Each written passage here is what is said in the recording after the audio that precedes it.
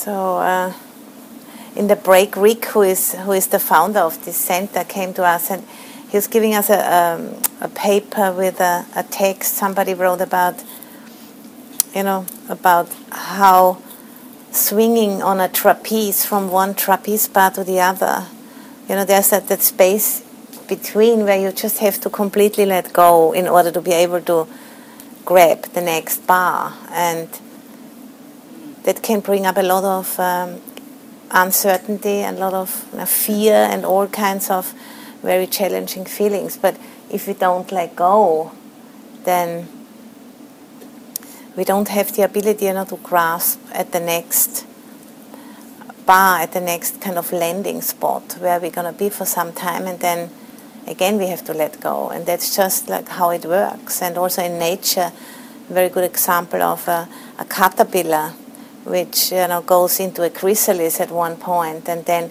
becomes a liquid mesh, and out of that liquid a completely new being, a butterfly, emerges, which has looks like so completely different than a caterpillar looks. So there's always this in-between phase, this in-between state where there's a lot of uncertainty and not knowing, but at the same time there's a great potential there. And if we can ground ourselves enough in the practice, so we can make a container for that uncertainty, for this state of liquidity, to not spill out all over the shop, but to just stay together well enough so that we can support the transformation to take its natural course. Then that's a really good thing, because we don't spill out the potential, but just holding it together in a way which is open and allowing the uncertain and which we don't know to kind of take its natural course, to not interrupt it, and at the same time not getting completely kind of lost in it. So that's like an art, and in the Buddha's teaching we have different lists of qualities which the Buddha has suggested us to reflect upon, so we can fine-tune our mind, so in order to support this very transformation, in every moment when we let go, but also in really big life transitions and everything in between. It's in principle it's always the same thing. It's this willingness, to part from the past, and this willingness to open up to the future which hasn't come yet. And where that happens, it's in the present moment, when we are fully with our experience. Not projecting the past onto the future, but just being with what is right now and allowing, the next step to reveal itself. And there's this list of the 5 indriya, or the 5 spiritual faculties, which we have in the teaching. Is one of the very early lists which we can use for reflection, to look back into our own mind, into our own practice, to see, are those faculties balanced within our own mind, or are they not? Because in the seed potential, every being has these faculties already as a seed potential in their minds when they are born, and then through practice we can develop them further, strengthen them, make them more and more unshakable. And those faculties, they serve us in a normal daily life. We need them for any task, really. We need an amount of these faculties to be available, but especially in the spiritual practice we make them stronger, and we make them more we make them more refined and more sensitize them more, so that we can be deeper in touch with the way things are. We have more capacity to to see what's going on, to look through concepts, because usually we tend to experience the world in concepts, and the practice is not teaching us to let go of concepts, but be in direct contact with our experience, and through that we learn. We learn about the way things are, rather than, thinking about it. We directly experience it. And, all schools of Buddhism have that same aim, in the framework of the teachings which they offer us. They all want to encourage the mind, to be open and to be fully with what is, rather than being caught in the past, being caught in concepts. Because we think in words, in those languages, which we have been brought up. We think in words, and then if we think in words, there's like a tendency to assume that what we are describing with words is a thing, which is unchanging. But in reality, there's no single unchanging things. It's all rather verbs. If you really want to, bring forth some of that transition quality all our experiences do have. And those 5 indriyas, those 5 faculties, they are, the first one, the central one, is mindfulness. And then there is concentration and energy on one side, and on the other side, wisdom and faith. So that those 5 faculties are, it's like a bird, which sets out in a certain direction and then gradually approaches that aim. And you could say, like, the mindfulness is the vision of the bird, and those 2 pairs of qualities, they're the wings. And they have to be balanced, because if they are not balanced, we are not getting anywhere. We are just kind of going in circles. And mindfulness, is the balancing factor. We can never have too much mindfulness. Mindfulness is just like the most important ingredient. And then the one pair is like energy and concentration. If there's too much concentration, the practice can be quite, can become stagnant. And if there's too much energy, practice can become mind can become very restless. So it needs to be balanced. And on the other hand, we have wisdom and faith. If there is, not enough faith, it's very difficult to really act on wisdom. We might understand the teachings to a certain extent, but if we don't have enough faith to really act on what we know to be true, then our practice will always be quite sterile and theoretical. And if we have too much faith, then we are gullible, maybe too easily gullible. We're going to, follow in a way which doesn't really lead to a deepening of wisdom, but it's rather just like wanting to have, some kind of pleasant abiding, and wanting to have somebody to follow, maybe, not wanting to really take the trouble to go deeper into our own experience and go through different phases of where we just don't know, and we have to suspend conclusions, and it can become it's just like maybe too much uncertainty. So we rather want to just believe something and follow somebody, because we don't have that stamina to find out for ourselves.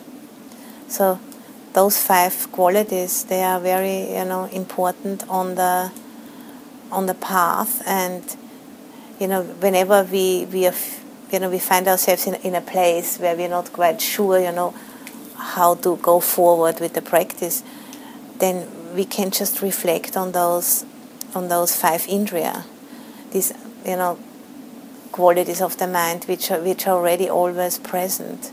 We just need to pay attention to them, and through paying attention to them, we strengthen them, and we can, depending on what's needed, there's different ways of responding to an imbalance in our system, and then in this way, we have the strength which is needed to meet phases, of great uncertainty. Because this is just, part and parcel of the practice. This, stepping forward into a new place, where you haven't been before. And it can only be done if we let go of the known. And this is exactly why we're doing, day-longs like this, or we go on retreats, or we go to meditation groups, we have a circle of spiritual friends. This is all in order to support us to be able to do this, because it's difficult. And the Buddha has said, many 100 years ago, that spiritual friends are the most important ingredients for the spiritual life, so that we have the support to exactly do that, this letting go and stepping into not knowing, and this fear of consciously not knowing, which we all share, and to take that fear and use it actually as a food to apply the teachings. It's not something which needs to take us away from practicing, but it can be just the very ground for our practice, this uncertainty, because it's always with us if we pay attention to it, because we do not know what's happening the next moment.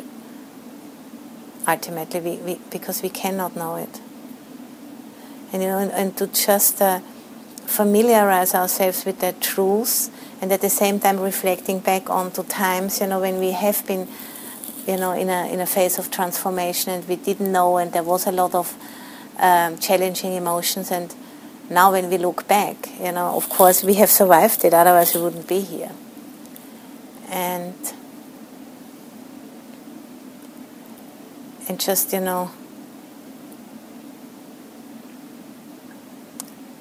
making that a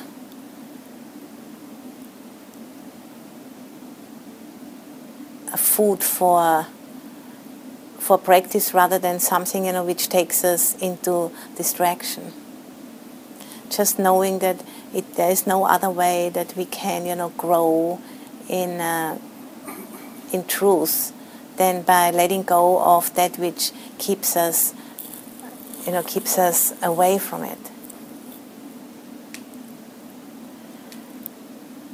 And even if we are learning just a very simple skill, like maybe driving a car or using a computer or something like that, we need to have those qualities. We need to have mindfulness, we need to have energy, we need to have concentration, we need to have a certain understanding, which we can call wisdom, and we need to have a certain faith, that the people who teach us and the books which teach us, and that we have that capacity. So they are not unworldly qualities. And then in the spiritual life, it's just the same qualities, but the themes which we are stepping into are just much more challenging for us. And we don't really have to go and look for any challenges. We are confronted every moment with something new if we pay attention. And I brought a quote from the Buddha. They said to be the last words of the Buddha, which he said, when he was passing away. He said what he left, his disciples with, the advice he left them with was, strive on with diligence. So meaning that, whatever we feel to be obstacles in our practice, they can be the very causes for us to establish wisdom and to establish energy, establish mindfulness, concentration, and faith. Just whenever we meet an obstacle, a so-called obstacle, we can also take that as a wake-up call to just hone those 5 indriya by meeting those so-called obstacles, and learning from them. And there's no need, to look for any, because they are always coming to us any moment. Some are very small, and some can be very big. But the principle, how we are meeting them is always the same.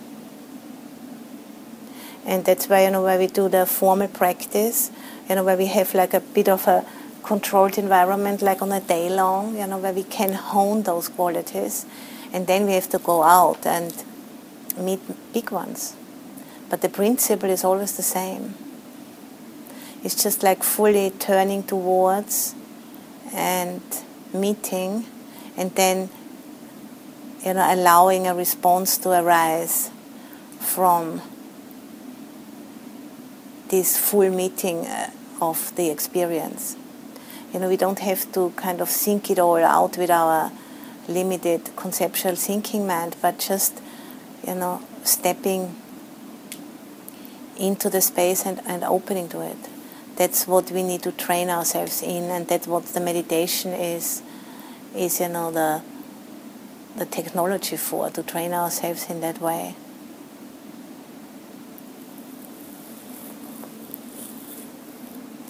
So mindfulness as the balancing factor, we can never have too much of it.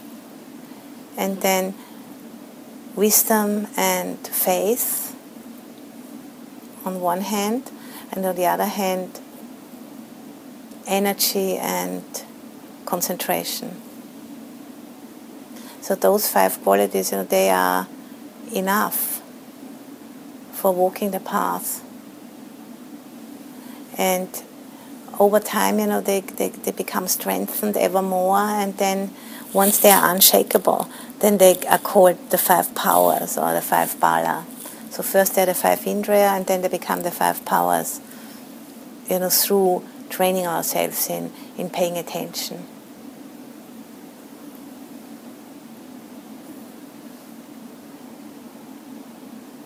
And from time to time, if you feel like you're not knowing where you are with your practice, you can just reflect on those 5 indriya and see, how are you? How is your mindfulness going at the moment? Are you mindful, or are you distracted a lot? And then the wisdom is not a body of knowledge, which you can learn from a book, but wisdom is more like an active quality, which means, just fully meeting experience as it is, not projecting the past onto it. That's what wisdom is, remembering that. Remembering to just fully be here. And faith is the quality, to be able to respond fully to what we know, what wisdom is, to fully respond to it, to really let go into the experience. That's faith, that the letting go that this is the right way and I can do this. And energy is kind of quite self-evident. It's not like necessarily a heroic energy where we have to conquer the world, but it's more like not collapsing, just keep going. And it's not necessarily like a forceful energy, but a gentleness and a courage to just be fully here. And concentration or collectedness of mind is just, honing onto the experience and just going into the depths. So those 5 aptitudes of the mind, we can train them. And when we train them, then whenever those are needed, they're there for us. And there are skills which we not only need for spiritual practice, but for any other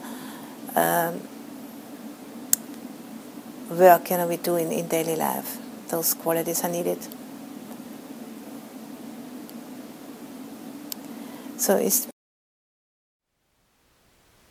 Thank you for listening. To learn how you can support the teachers and Dharma Seed, please visit dharmaseed.org/donate.